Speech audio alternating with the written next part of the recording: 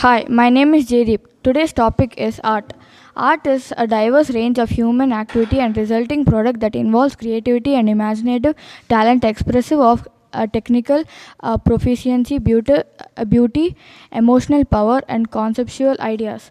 There is no generally agreed definition of what constitutes art, and its interpretation has varied great throughout history and across cultures. In Western tradition, the three classical branches of visual art are painting, sculpture, and architecture. Theater, dance, and other performing arts, as well as literature, music, film, and other media such as interactive media, are included in a broader definition of the arts. Until 17th century, art referred to any skill or mastery and was not differentiated from crafts and science.